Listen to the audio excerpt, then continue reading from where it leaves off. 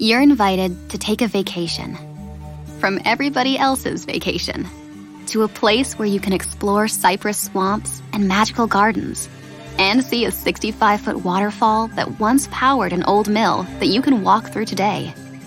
Or just float along the cool, rushing waters of an old-fashioned swimming hole. See the places and plan your journey at visitmississippi.org/outdoor adventure. Mississippi. Wanderers welcome. On today's episode of Animation Deliberation, we're covering episode 5 of Amazon Prime's Invincible, titled That Actually Hurt. Stay tuned for that, right after these ads that don't necessarily reflect the views of the host or the network. Sing along if you know the words. A 1, 2, 3, it's time for Animation Deliberation. A conversation and a celebration of our favorite action animated series, yeah. Alright folks, welcome back to another episode of Animation Deliberation. I'm your host, J. Scotty St. Clair, and I'm joined by my co-host, Zuhair Ali. What's up, Zuhair? Same old, same old. How about you? Doing good, right on. And joining us again from our previous coverage of the first 4 episodes is Mr. Nathaniel Muzzy. How you doing, buddy? Great, thanks for having me. Feeling pretty lucky to live in a time where every Friday I get episodes of Invincible and Falcon and the Winter Soldier. Yes, indeed. It is quite a time to be alive if you're a fan of not only just comic book stuff, but animation in particular, because as I mentioned, as we pontificated upon with these first few episodes, this is an awesome show. We're loving it, and that continued right into this 5th episode, aptly named That Actually Hurt, so I'm excited to get into it. If you guys want to just go ahead and give your initial thoughts, I will go ahead and give an overall spoiler warning. But if you guys want to just give your initial thoughts and opinions, feel free, whoever wants to take the floor. So I just want to add real quick that My Hero Academia comes out on Saturdays as well. So for me, it's a whole trifecta. In the morning, I get Falcon and the Winter Soldier. In the evening time, I get Invincible, and then wake up to My Hero the next day. Superhero galore. Yep. Zuhair has been planting little seeds, so if you like My Hero Academia, just be patient, stay tuned. We will definitely be covering that as well. So blow up our email at animationdeliberation@gmail.com so that we can speed up the process of recording this show as well. Sounds good. Jay Scotty here, just got to hop in with a quick correction. That email is actually animationdeliberation.podcast@gmail.com. So don't sweat it, Zuhair. That's what I'm here for. I got you, bud. But in regards to the show that we are talking about today, I was actually just texting with my buddy talking about how, this felt very much like a filler episode for a majority of it. You get a little bit of the investigation stuff going on, and a few things of just kind of the rom-com aspect of it, the relationship with Omni-Man and Mark, and just kind of how it's going. And then we were covering a lot of another character, what was his name, Titan? Yes. Yeah, Titan's so we correct, get we got a lot of his stories, so I was like, why are we covering so much about somebody who just got his ass beat in the first episode? But as the episode went on and the development of everything, it got more insane and intense, and we got what I believe is a really cool villain in Machine Head, who seems like a mix of Black Mask and Ultron. Definitely Black Mask vibes, yeah. So yeah, it escalated pretty well. The action towards this ending was insane, and I'm sure we have a lot to say about that. So let's hear your thoughts, Muzzy, before I dive into that and miss your opinion. Yeah, so I guess I get where you're coming from when you say it felt like a filler episode at first, but I actually thought it was one of the best episodes we've gotten so far. We get to see, they touch on issues of race, they touch on issues of privilege. We get the introduction of Battle Beast, and Titan's storyline is, clearly a Luke Cage storyline. Yep. But at the same time, it oddly, we gave a spoiler warning, but it ends with Titan kind of taking Machine Head's old role. Yeah. But what's weird to me about that is that's how the Luke Cage series ended on season 2. Yeah. So it's literally just the Luke Cage TV series story in a lot of ways. And it's worth mentioning this character Titan is actually portrayed by an actor that was on Luke Cage. He portrayed Copperhead, or was it Cottonmouth? Excuse me, Cottonmouth. Yeah, yes. Cottonmouth. Mahershala Ali. So, and who is awesome in everything he does. Yeah, yeah. Not to get too off track here, but while we're on the subject of some of his body of work, I like him a lot in Alita Battle Angel. He didn't have the biggest role in that, and some people might say he was underutilized, but I love that film, and I could talk about that film for a long time if you guys let me. But this is not the first time this week he's mentioned it either. There you go. There you go. But no, I do like the fact that you bring up all the different themes that were touched on, because there were some scenes that were a little more obvious, and then there were the ones that were a little more subtle. And I really did like that discussion where Invincible's talking to Titan about teaming up in the first place, and Invincible doesn't even know who Machine Head is because he just doesn't have that perspective. Not only is he a rich kid from the suburbs, but just given his own power set and his inheritance in a way. We already talked about Omni-Man kind of looking down on humanity. We see that a little bit from Invincible, so I definitely appreciated some of those more nuanced aspects as well. And then another thing, you kind of mentioned the filler aspect as well, but I appreciated the montages a little bit, because not only did they demonstrate the parallels between these characters and Mark and Titan, it also showed us how comfortable Mark has become in his powers. Those first couple episodes, just every time he took off to fly and land, it was such a struggle for him, and now he seems so confident. It's nice to kind of be able to spend time with him, and now he's found his groove. We see him in space a lot more now too. Mm-hmm. Yeah, he stops an asteroid. A little asteroid. Yeah. Yeah, that's right. Yeah. What Omni-Man says the one he stopped a couple of years ago was the size of Texas. Ugh. And that seems to be kind of an ongoing thing with Omni-Man during this training, and is like, no matter what Mark does, it's always like a backhanded compliment. Ooh, okay. It's always, that was good, but I did this. And I don't know if it's just insecurity from Omni-Man, if it's part of Omni-Man's motivations for killing the Guardians. Like, I'm still trying to piece that together. Yeah, we did talk about how, like, Mark, his powers manifesting seemed to be a catalyst for Omni-Man, taking certain actions, and chief among those being killing the Guardians of the Globe. But he definitely, as much as he seems to have dedicated himself to Mark's training and wants Mark to take it seriously, he mentions not only at the dinner scene that this is a lesson you're going to have to learn the hard way. He goes out and shows that he's just not afraid to let Mark learn that lesson the hard way, because we've already kind of alluded to the really gory action scene that we get towards the end here with that character Battle Beast. But Omni-Man knew that was going on and chose not to intervene and let you Mark. See him in the background, and and it kind of makes you wonder, how strong Battle Beast is. Although Battle Beast teleports away at the end, so maybe we don't get an answer to that soon. But we didn't get an incredible amount of dialogue from Battle Beast, but I think he mentioned something along the lines like he was told that there were warriors worthy of his ability. So maybe he's referring to Omni-Man. Well, that's what I don't know.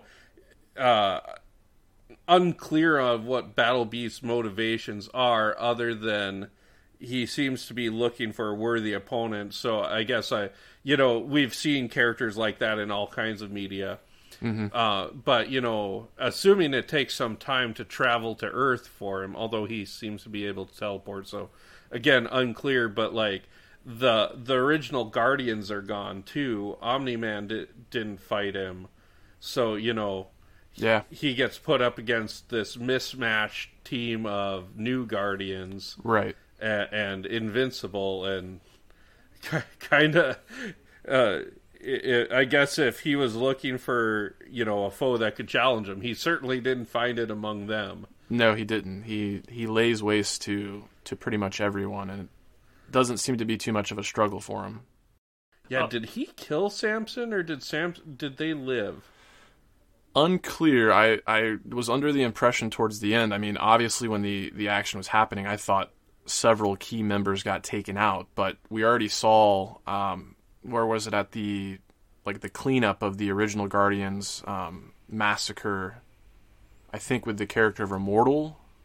We still don't know where that's going, but obviously this world has some really advanced medical techniques. And then it was also showcased when Invincible tried to save that woman that didn't end up making it, but we saw the advanced medical capabilities. So I think Black Samson might still be in it, but honestly, I don't see how he could have survived what he went through. I'm not sure if he'll be on the team much longer. He might be on injury reserve for a little bit. Mm-hmm. But in regards to what you were saying about Omni-Man's intentions, you mentioned towards the end regarding testing what he's capable of, and just kind of, I feel like Omni-Man's approach is just kind of a very know your place That's type fair. approach, where Okay. there is a bit of fatherly training, and I want you to be good, and I want you to do this and do that, but then there's the jealousy aspect that we were talking about last week in regards to I'm still fucking better than you, and you need to remember that. I will always remind you that I will always be better than you, because I'm 100%. He seems like that dad who won't let their kid beat him at basketball. Totally. Yeah, totally. It's strange to see who is, as far as we know, the most powerful hero, so insecure. Mm-hmm. And that's what it feels like, is he's super insecure about Mark.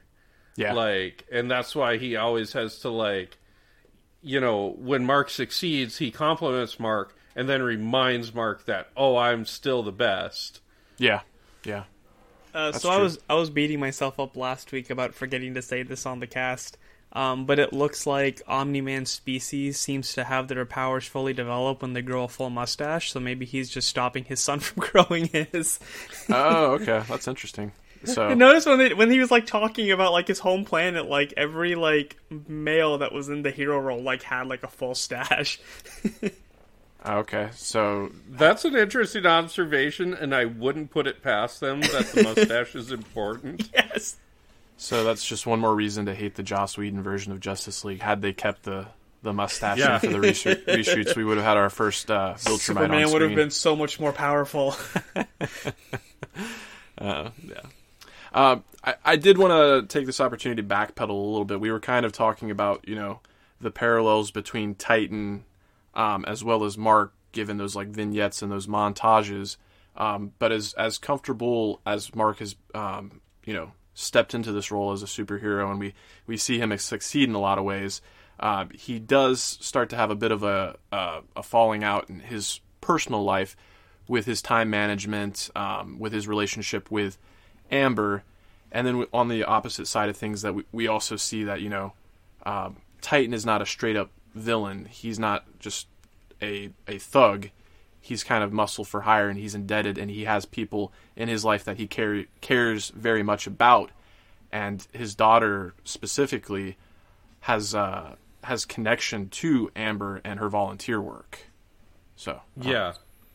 I mean, we talked about last week with the shipping aspect of the conversation of why I didn't feel Amber and Mark would make a good couple, and this episode helped my answer for that question. Because we see, like you just mentioned, the time management is an issue with the training and school and being a hero and all that stuff, and it just kind of showed that they didn't have enough of a connection or enough of a bond beforehand to actually justify that level of space and time that he's not able to provide. It kind of comes to me that I feel bad for Amber, because clearly she's invested in this, and in a lot of ways, she's a better person than Mark is. Not that Mark's a bad guy. Sure. But, like, she goes out of her way to help others, and, like, you kind of see her reinvesting herself in the community. And she is kind of like, in a way, like, if Omni-Man is the devil on Mark's shoulder, she's kind of the angel on his shoulder. But, like, she's paying an emotional price for that. Yeah. Yeah, it's kind of tough to see because she is such a thoughtful and caring character, and you can tell she's hurting and doesn't really understand why Mark is treating her this way. But, she does appreciate the things that he does do, and she even mentions it, the little notes, the picking up sushi, the going out of the way. And I did appreciate the fact that part of what helped reaffirm and reassure their relationship, even though we obviously leave the episode with Mark kind of incapacitated and her not knowing where he is, it was her interactions with Adam Eve that, anytime you're dealing with like teenage characters and love triangles, it's really easy to kind of like go into that, those tropes of them kind of, I hate to... for some reason I'm thinking of the Archie universe. We've got, Archie, Betty, and Veronica is a trope for a reason. But I'm glad that they don't go that direction with it. The fact that these two have a conversation, they almost seem to have, just as much in common as Mark has with Amber, or as Mark has with Amber, and Amber has with Mark, and Mark has with Eve. Yeah. I really like that dynamic, and I like that they didn't just make the female characters both fawning over Mark and disliking each other because they both like Mark. And I do think on some level maybe they both do like Mark, but like... Adam Eve is respecting the space. Exactly. Like, and I like that about this show is they're not making the female characters catty towards each other. They're not fighting over a boy. Like, they're more developed and they have more going on in their lives than just Mark. Yeah. But you mentioned how Amber might be the angel on Mark's shoulder, where Omni-Man's the devil. As soon as you said that, though, I couldn't help but think of that dinner scene where he's bringing up, the potential plan to team up with Titan, and Omni-Man is very much against it, where Deborah, I would say, is also more the angel on his shoulder, and the fact that she's kind of keeping him anchored to his humanity. We talked previously how Amber serves that role as well, as much as there is the relationship with Mark and his two parents where one ties him back to his humanity. We kind of have the same thing in his relationships with these, I won't call them both paramours, because I do think it's kind of refreshing to see a nice and solid friendship between Eve and Mark, and even though there is the potential for romance there, it is just kind of nice to see that they, we talked about it last episode, it's kind of reversed this time around. Like, he asks her, does she need to talk? And she's immediately like, yes, and then backpedals. But I'm kind of getting ahead of myself here. We should, while we're talking about Adam Eve, we should talk about some of the things that she went through and some of the revelations we got with her character. She's, coming off the last stuff she dealt with, Rex cheating on her, and you would think her parents would be in support of her moving on from that, but we find her home life is a pretty toxic situation. Yeah, I hate to throw it out there, but her parents kind of reminded me of like a typical Asian household too. Oh, but Asian, I mean like my Asian as well. Not speaking out of my realm here, but there was. I didn't mean for my reaction to indicate that. I was just for any other listeners, just kind of like I'm speaking out of like somewhat experience or like firsthand witness as well. But there was kind of the vibe of like, oh, we only let you do this because the guy was watching over you, and like, oh, we didn't want you to do this anyway, so we're just so happy that you're out of this situation and you're home with us. And there's a very like, we made you, so we want to control your actions type of deal. And it looked like they tried to like let her go through her phase, but now it's just kind of like, okay, you had your fun, you're back home now. man, I did not like her parents one bit. Like, she's even talking about the fact, like, dude, like, I got hurt, I lost my team, my boyfriend cheated on me. Like, why are you guys not being the least bit empathetic right now? Like, I'm in a lot of pain right now, and you guys are not making it any better. And dude, I felt for her. I'm surprised she didn't run out faster or shrink the whole house before she dipped. Yeah, her parents are super misogynistic. Oh yeah. You know, and like that's something, you know, I the scene's uncomfortable because, you know, I don't know, like, it's always uncomfortable when you see like a teenage character with like a rough home life, but like I was proud of this show for like tackling issues of misogyny and like her mom with a lot of internalized misogyny, when, you know, their daughter can literally restructure matter. At least that's what she says. Yeah. And that's not enough because she's not a boy. I mean, she's easily more powerful than Rexplosion from what we've seen so far. Oh, without a doubt. Yeah. She's arguably the strongest person on the teen team. Yeah. Yeah. And, you know, it just kind of puts to light, yeah, for some people, it doesn't matter how strong you are if you're a girl. And, like, unfortunately, that's her parents are coming with that. And like, you know, it's interesting to see from a cartoon especially that they're willing to tackle that. Mm-hmm. Yeah.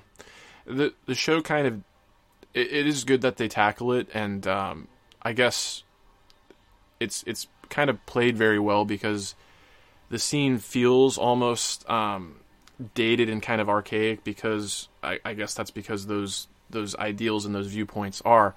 But I love the end of that scene, like, as much as you're like, you get that trope of like, don't you slam that door, young lady. It's like, don't you leave that door there, because she basically created the door and there wasn't a door there before. Yeah.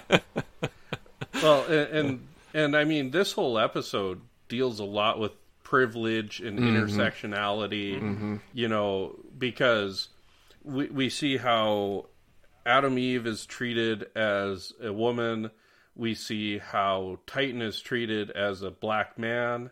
And we see how Amber is dealing with things as a black woman. And, you know, we also see a mixed household, Mark's household. Nolan is, for intents and purposes, he's Viltrumite, but he's a white man. Sure.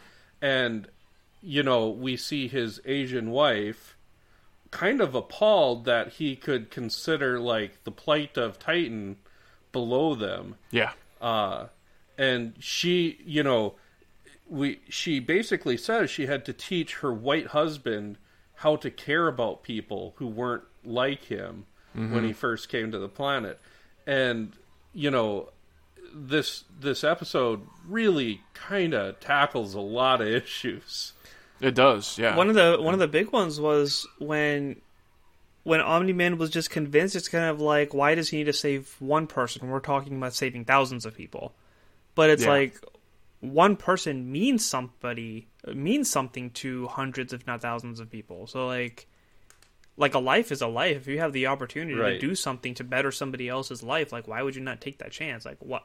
It's not taking anything away from you. Like, is he wasting his time by, you know, getting the cat out of the tree or stopping a burglar or anything of that sort? Like, how is it beneath him? He has the opportunity to help.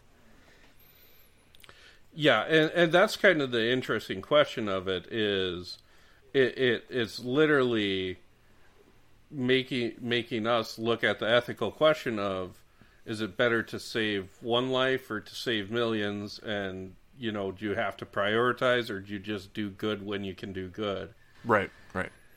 It does bring that ethical question up to us as viewers, but I can't help but think that for Omni-Man, it's not really a question, you know. Yes, he does see things on a larger scale and sees what his potential is, but I don't think his intentions are, you know, to save the most amount of people because that's the right thing to do. I think he wants to save the most amount of people because that's what'll bring him the most acclaim or be the best showcasing of his power, I guess, for lack of a better way of explaining that. I don't think he's altruistic in his motivations. I think one of my favorite scenes, it's kind of irrelevant, but it just made me laugh thinking about it, was when Titan was on the roof and it was like he was trying to paint Invincible. And he was like, you left a couple letters there, but it was like, paint's expensive and you got a long ass name. yeah. And like, you know, like the idea that like a supervillain doesn't have the money to buy paint. Right. Like, you know, like privilege and money and power, you know, money is power even amongst the super criminals. And yeah, it's I thought it was super funny too, but like it is making a point. Mm-hmm. It's like, oh shit, you made that very real just now. Yeah, that one was played a little more for laughs, but then when we actually see the family for the first time and they kind of play the scene a little menacing, you think he's like infiltrating another house to do something nefarious, and he actually surprises his daughter with the butterscotch ice cream, and she goes, "Oh, Dad got my text," and then the wife's like, "Oh, that means we still have service," which just shows how indebted they are to Machine Head. Machine Head controls whether or not their phones are on or off. So, the first half of that was really cute. Yeah. Yeah. But while we bring up Machine Head, it is a good opportunity to kind of talk about him. But you referred to him as a Black Mask character. And I did want to point out that Jeffrey Donovan voices him, and they do a lot of auto-tuning on there. But he's one of those villains that it's just you relish hating, because as much as we were getting, you know, these themes of classism, he is very much that Sionis, privileged, live life with a silver spoon. And we get the joke a couple of times when Titan slams the desk out of frustration. That was imported Italian maple. And then later on, when they bust through the door, and he was prepared for it because of the quantum computing he's capable of, because of the chip Titan got for him, again, that door was imported Italian maple. Yeah. Now you got your debt back. I kind of love that, like, for all his love of expensive things, the door and desk are the same material. Like, he's got no creativity. Yeah. It's just... It's got to match, Muzzy. Well, and as we've learned, international shipping is a bitch. Oh, yeah. That it is. So... I talked about how Machine Head was prepared, and we've already kind of alluded to Battle Beast and this crazy, gruesome action set piece that goes down there at the end. But let's just go ahead and get right into it. So, initially, it is Invincible and Titan taking on, who is it, Battle Beast. We've got this character that basically has these elastic controllable bands that seem to come out of his chest. There's a person that's made out of lava, for lack of a better description, a robot character, and then the return of that electrical speedster character that we saw Red Rush combat in the first episode. So Invincible seems to, you know, be able to hold his own initially, but Battle Beast is just a force to be reckoned with, which we've already kind of described. So it requires the new Guardians team to come in, and we learn that they are very much still working out the kinks. And I guess before that, we kind of got the little scene with them where they were celebrating and having a debriefing. Yep. Which is Samson kind of tells them, "Hey, you know, we did all this damage," and did he say that there were civilians hurt? Yeah, like I think it was like few in the hospital and fitness, like what, 20? 2 dozen, I think he says 2 dozen Yeah. hospitalized. Okay. Yeah. I did like the breakdown as a tactician though. Like Rex kind of is flippant, like what could I have done about it? He's like, well, this is what you do. You break up the ground, you blow the tires, and then that gives Monster Girl the ability to slow down the bus and save the people. But then you're he all even cheating. mentioned that like they were too busy like competing with each other. Like, I'll beat up more than you do. Yep. Yeah, I love the way that scene was put together so much, because well, I mean, like you said, like they were all like happy and competitive, because that's what they did when they were like the number 4 and number 5 ranked team. But now it's like, oh, because we're the Guardians of the Globe, like just because we made the team, like we're instantly as good as them, and people think as highly of us, and we're awesome. And it's like, no, you guys fucking suck today. Yeah. Like, sure, you like won the day, but like at what cost? Yep. Yeah, and the disrespect they give Samson for not having powers. Batman would have never taken that. At Solomon Brothers Jewelers, their customers always come first. They're a family business that has been setting the standard of customer care for over 30 years. They have thousands of in-stock options for wedding bands, engagement rings, and loose diamonds, and can promise the lowest prices at the highest quality. A diamond marks a new chapter in your life. Trust Solomon Brothers experts with commemorating the most precious moments in your life. Visit SolomonBrothers.com today to begin making memories. You're invited to take a vacation from everybody else's vacation to a place where you can explore cypress swamps and magical gardens and see a 65-foot waterfall that once powered an old mill that you can walk through today. Or just float along the cool, rushing waters of an old-fashioned swimming hole. See the places and plan your journey at visitmississippi.org/outdoor adventure. Mississippi. Wanderers welcome. Yeah, I mean, he makes some really good points, and it all falls on deaf ears, except for Robot. And as they're all kind of walking away and blowing them off, Samson's like, "Can you believe these guys?" And then it lingers on Robot, and he looks to Monster Girl, and he says, "Some of them." So I think that's interesting. We talked about it on the last episode. The one interaction that they really had together was Robot kind of confiding in her and telling Monster Girl that he understands what it's like to be seen for something than what you actually are on the inside. And she kind of blew him off, but that didn't really seem to deter him. I don't know if they're romantic feelings or what, but Robot obviously has a very strong interest and affinity for Monster Girl. Yeah. I'm also not sure like what Robot's motivations are. It kind of seems like he's romantically interested in her, and I guess she is 25, but it still feels a little creepy. I guess he's a robot. Who knows how old he is, but you know, and he says that after she says she's the only one who lost anything in the battle, right? Because she lost. She's like a week younger. Yes. Yeah. So, I kind of wondered how that worked. So, if she progresses a week younger and then just decides not to use her powers for like 3 years, will she get 3 years older? I mean, yeah, I believe so. Okay, interesting. Which makes me wonder if that time displaced alien race, Ooh. if they can take her there and age her up again, and then like, ooh, that's really interesting. I hadn't even considered that. That's a They probably want a trade off of some kind of recruitment, though. Yeah. Well, Omni-Man pretty much destroyed their civilization. That's true.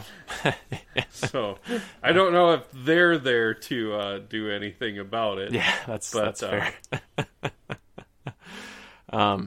But I didn't quite see it as romantic feelings. I just figured that, like, there's kind of the relationship of, like, how do I explain this?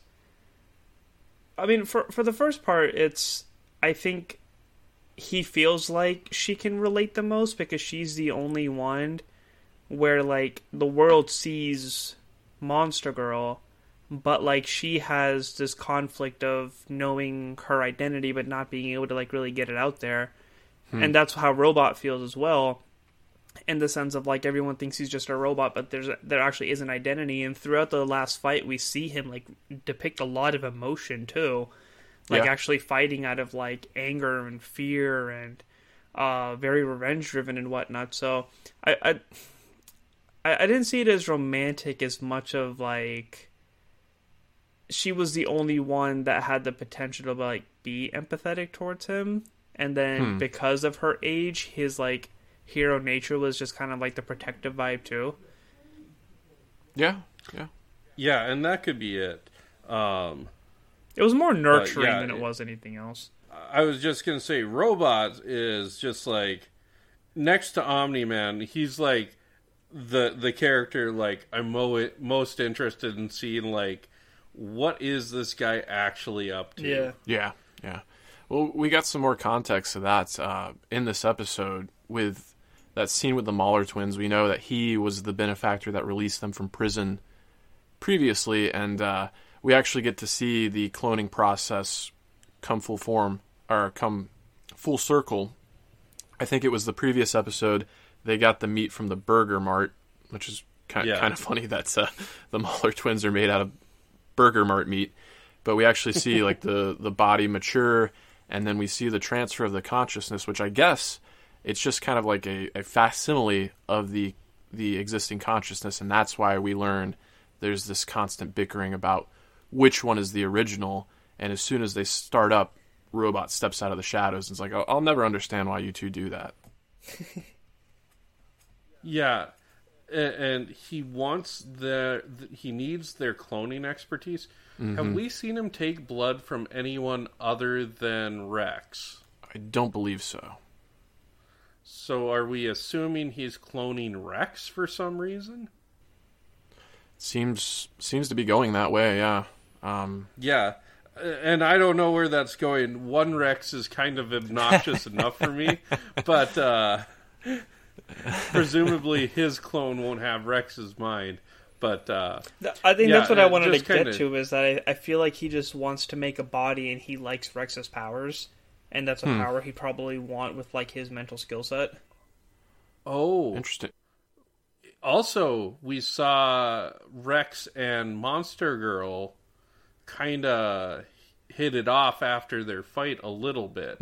Yeah. So I wonder if that has something to do with it. Maybe that nurture versus romance is more poignant than we think, and he's actually seeking a host that she would find physically appealing. Yeah, I could see that.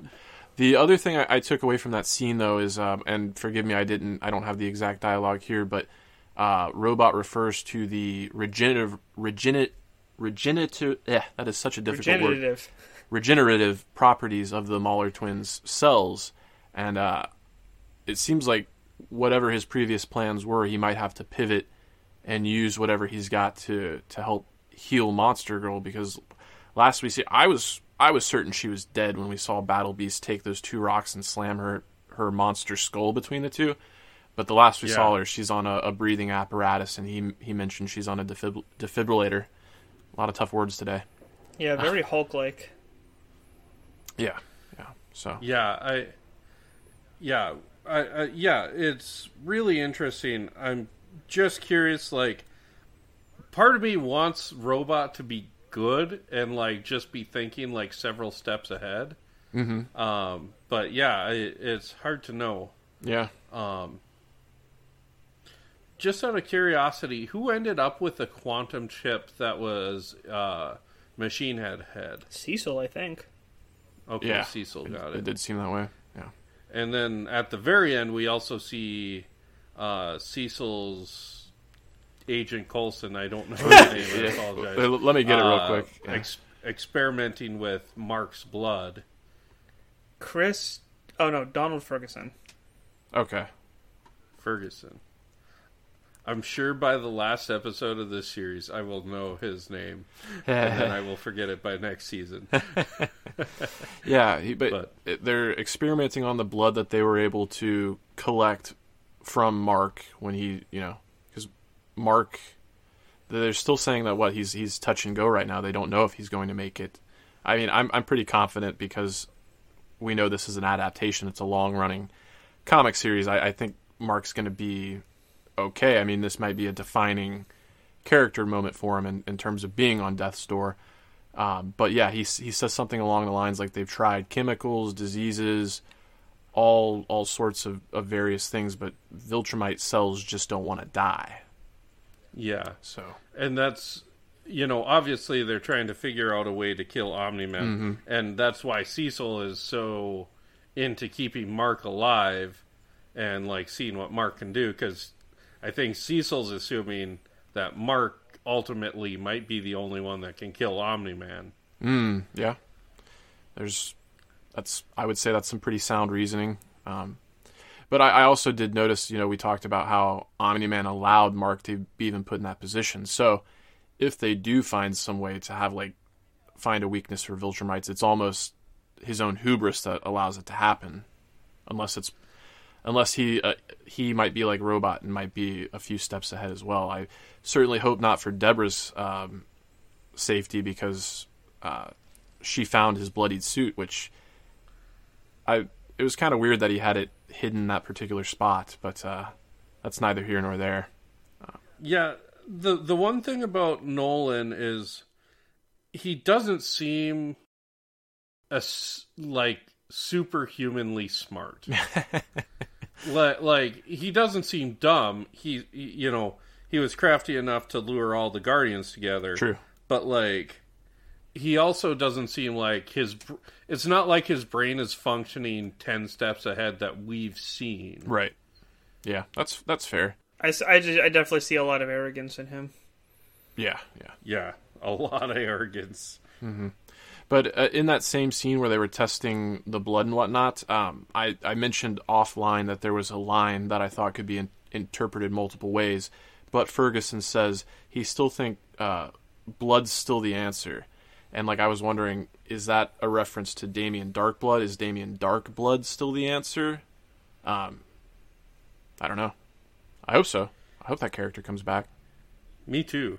As someone who's a massive Hellboy fan, I really do want the character that's like a parallel of my favorite character to come back. Yeah. But yeah, I kind of think Ferguson just meant Mark's blood, but I think the show might have meant both. Mm-hmm. Mm-hmm. I could just be pulling at things that aren't there, but that's half the fun of it. Yeah, that's true. When you said Damien Darkblood, I thought you were talking about Damien Dark from the Arrowverse and his blood. I was like, are we mixing up universes here? No, it's just me. Well, you got to imagine Robert Kirkman was definitely influenced and inspired by the same comics that inspired so many other creators that are now finally getting the opportunity to have their own creations adapted, which is just really cool to see. But the only other thing I wanted to hit on is the fact that we had this partnership with Titan, and Mark ends up being indisposed for the time being, but Titan actually does reveal himself to be duplicitous, and this was all a setup to put himself in the Kingpin position and take Machine Head's position. So yeah, and I don't know if we covered it, but ultimately that fight breaks down with Battle Beast just wrecking everyone. Oh yeah, And I should just point out, Battle Beast is voiced by now I'm gonna blank. Michael Dorn. Michael Dorn, yeah. Worf. Mm-hmm. Which I thought he did an awesome job playing Battle Beast. Obviously, mm-hmm. Battle Beast didn't have a ton of lines. Yeah, but I was like, is he just gonna do his Worf voice? And but he made it a complete character, and I just kind of loved I love the casting there, mm-hmm. because the casting kind of brings some additional gravitas to this character that we don't get a lot of, but he certainly kicks all of the ass in that scene. Yeah. We've talked about it before, but this series really does have a star-studded cast and a very talented voice cast. But with that in mind, I would be remiss if I didn't mention, I've been noticing how Mark's high school is named Reginald Vell Johnson High. We find out that the principal is Principal Winslow. Carl Winslow, Reginald Vell Johnson, is in the show, voicing this character, and they've made the character look just like him. That's awesome. Yeah, I love that so much. Yeah. I that one got a guffaw from me. Rightly so. And then just while we're on the subject of things that got a laugh or an audible reaction out of us, one line that I just had to write down, when Mark's quitting his job at the Burger Mart, there's an off-screen employee that yells to the manager. He's like, "There's a rat in the mayo again." And the manager's like, does it look like I care? You're the manager of a restaurant. I would think you would care about that. Yeah, that Again. was... And that scene happens very early in the comic. Oh, okay. I remember, like, that happens, like, right after he gets his powers in the comic. He quits his job. Oh, okay.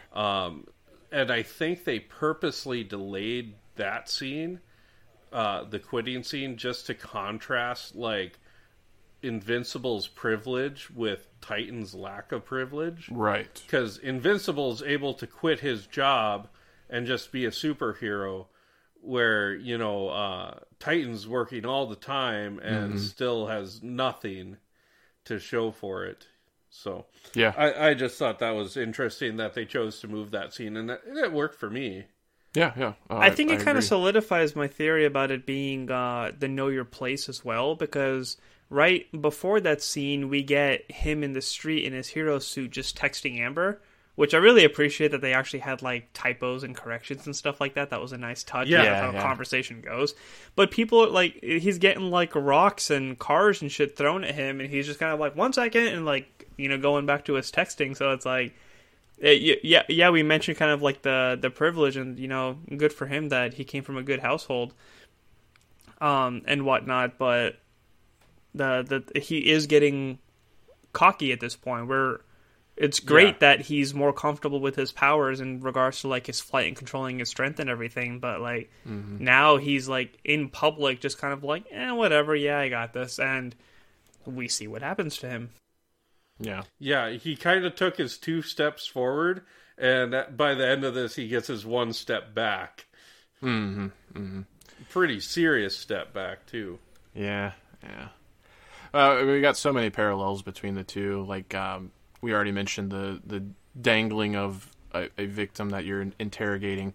Like, Titan is doing all these bad things, but he actually ends up doing more endearing actions at the end. Like, there's the parallel between Invincible holding up the building and letting the people escape, where Titan is the one destroying the building, but Invincible saves these people's lives, but all he does is apologize for the state of the building. That, you know, the only reason it happened is because he was having this battle, and he doesn't give them any money or anything like that. He just offers his sympathy. Titan is the one that, you know, gives them a place and money. So yeah.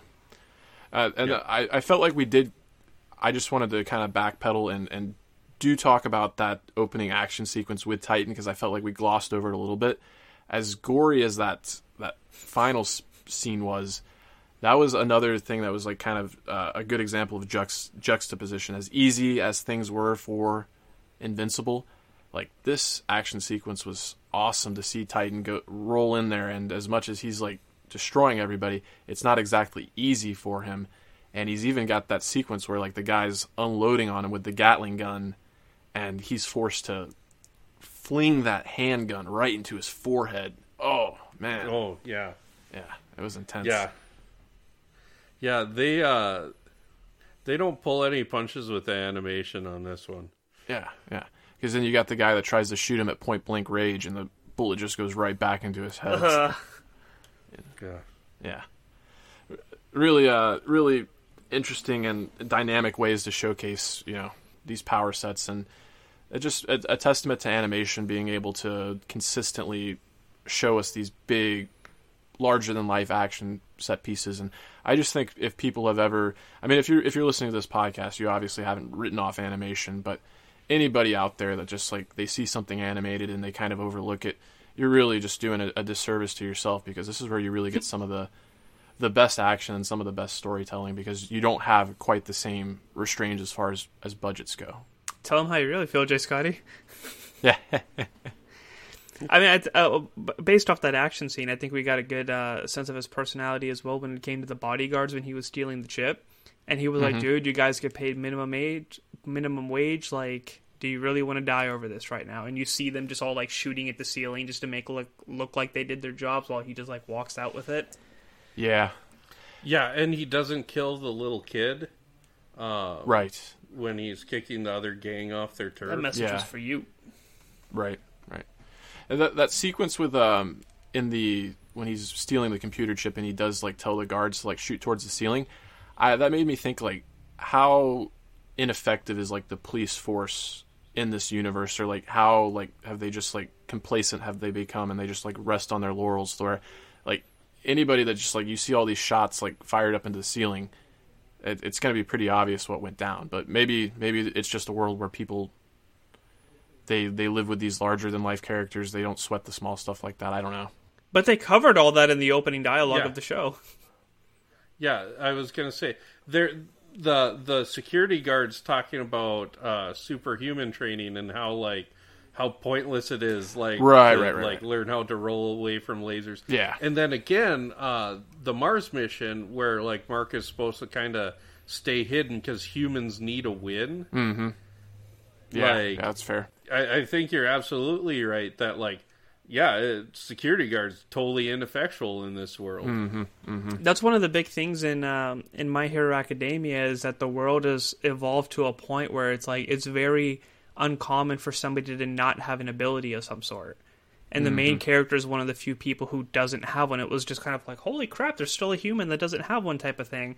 This show kind of feels like the early stages of that, where it's like they're seeing that transition between humans and the quantity of superpowered people, and just kind of being like, well, like they kind of ruled this place. We're just here. Mm-hmm. Mm-hmm. Yeah. No, those are great points you guys bring up, and it's just that's the thing about like 45-minute episodes. Like you get so much world building. We're only 5 episodes in, and we have such a keen understanding of these characters in this world that we live in. Sure. Did you guys have any closing thoughts or predictions for the next episode upcoming? I mean, it's a cliffhanger in the fact that we have Mark kind of clinging for life, but as I mentioned, I'm pretty confident he's going to pull through. I would say the thing I'm looking forward to most is how Amber responds to his absence and how he's going to acknowledge, because I imagine he's going to be he's not going to come out of this without any bruises or anything like that. She's going to see that he got messed up, so it'll be interesting to see how they tackle that. I just have 2 small questions. Okay. When Battle Beast was finishing up the fight with Invincible, and they slowed down the motion of the arms going up to pound in his chest, did anybody else at that moment think, like, okay, this is where Omni-Man's going to fly in and stop him? Oh, yeah, I expected him to scream out "Dad" or something like that for a second, yeah. Like, when that happened, I was like, someone's going to come in, and they actually pounded his chest. Like, I jumped on the sofa, so like, holy shit, they just broke the main character, what the hell? Yeah. Yeah, I didn't expect them to do that, but like, I was curious how Omni-Man would respond, because like, would he fly in, save Invincible, and say, "I told you so"? Turns out no, which is like another strike against Omni-Man. Not that like he doesn't have a million strikes against him, but yeah, it kind of just makes you wonder what his motivation was there, But as far as letting that happen, yeah. Which brings up my next question, that if he was watching outside the building the whole time, did he see his son like nearly die and then make sure that he was home early enough for his wife to get the phone call and pretend to be all surprised? He sure did. Because he was walking in from the sliding door when she was on the phone with Cecil. Yep. I was like, you bastard. Yeah, lot of not great dads in this episode. Yeah. Is it arguable that Titan is the best father in this episode? Not very arguable. But totally arguable, yeah. I mean, he did get a bunch of people hurt and or killed to take power of a criminal organization, but he's the only dad that brought home ice cream. And to be fair, he was killing like gang organizations and drug dealers too. So it's like, yeah. And he did tell them to stop. So, like low key, Titan best dad. Yeah. Father of the year, Titan. Well, as much as I talked about the fallout between Amber and Invincible's relationship, you got to wonder now that Titan is in this position. and Invincible is going to remember what he did to him. Is Titan going to be the big bad of the season? Because they sure as hell made me like him quite a bit in just this episode. We've also got Robot out there, so I mean, Battle Beast is still out there. Obviously, Nolan, Omni-Man, is a very menacing presence. It's just, I really don't know where they're going to go. I think we have, 3 episodes left as we're led to believe. It could go anywhere. If we have the parallel of Invincible being the guy in the sky and Titan being like the street level person, I could see them collaborating a lot. Where it's like Invincible is like, I don't like what you do, but we need to work together from time to time. Which is the same thing that was kind of like what happened in Luke Cage, which is kind of like, well, I can't stop these people from doing what they do on the street, so I'm just going to supervise it. It'll like I said, it'll be interesting to see where they go with it, but I imagine that Invincible's feeling pretty jaded, so if they do find a resolution and an understanding, I'd give them praise for it, for taking a different approach, but my expectation is that Invincible's going to have an axe to grind. He's feeling the mode. Yeah. Not to drag the episode open again, but I should just point out that we see Invincible kind of loses cool in this episode during that fight too. Yep. He screams like, "I'll fucking kill all of you" or something. Yeah, he's like, "You're all done," or like, and then he. Yeah. Who's next? And that's when he goes up against Battle Beast. I want to keep calling him Battle Cat, but. I love that character design. I don't know if that's from the comics, but like. Yeah, when I was looking it up, there was more comic panels than there was like scenes from the show. Okay. Oh, cool. Yeah. I just like, from Amazon I knew the character was Battle Beast, and because I was like, that voice is familiar, who's doing this voice? And it was Michael Dorn. But yeah, like obviously later in the comics than I ever read to. And now that I'm watching the show, I don't want to read the comics and spoil myself. Yeah, right. So I'm like, between seasons, maybe I can read some of the comics. Yeah. But I don't want to ruin the next season. So now I'm in that position that I think a lot of Game of Thrones fans I was just going to say, wait for the TV show to finish, then read the book. Yeah, right. Yeah, I think that's the way I'm going to go. But it really has inspired me to want to pick up the comic source material. So just a testament to what an excellent adaptation it is and just quality entertainment. We already said it. It's a great time to be a fan of just fandom stuff in general, but especially animation with series like this coming out all the time. All right, well, that's going to do it for another episode of Animation Deliberation. Thanks for tuning in and listening. If you've got any feedback for us, you can hit us up at animationdeliberationpodcast@gmail.com. You can follow me on Twitter at jscottforreal. And please follow Stranded Panda, everything that network's doing, strandedpanda.com. You can join the Stranded Panda Army. There is a family of shows there that are all geared towards this geek fandom content. The Marvel Cinematic Universe podcast, Star Trek Universe podcast, as well as the Star Wars Universe podcast, and Avengers Assemble, Pandavision, and the Superhero Ethics podcast. So please take a look at all the wonderful things we're doing there and support the awesome endeavors there. That's going to do it for me. You guys got anything you want to plug? Stranded Panda Trivia and After Dark on Twitch every Wednesday at twitch.tv/StrandedPandaTV. You usually find all three of us hanging out there after dark. I guess I haven't been there as much lately due to a series of complications, but I'll get back on the horse. Other than that, there's the Facebook group, which Scotty mentioned, but very active group of people. A lot of talk of MCU stuff, but trying to get a little more of the Invincible talk going on Fridays. Yes. Through all the Falcon and Winter Soldier debate. Yeah, you need a machete to cut through that. But Zuhair, say your line. Stay whelmed. right here in your neighborhood. Here's a little tale about hard-to-recycle plastics. Their destinies were changed. Their new lives are fantastic. What once was trash can live on as new things with a program that complements your regular recycling. 'Cause plastics can be so much more. Give this trash the second chance it was hoping for. Your hard-to-recycle plastics can be so much more. Participate in the Hefty Energy Bag program happening in your neighborhood today. There's a highway that stretches across the 93 days of summer, where worship isn't offered to the sun, but to the smoking tire, the S-curve, and the spin turn. And if you ride it, make sure you do it in a Dodge Charger, Challenger, or Durango.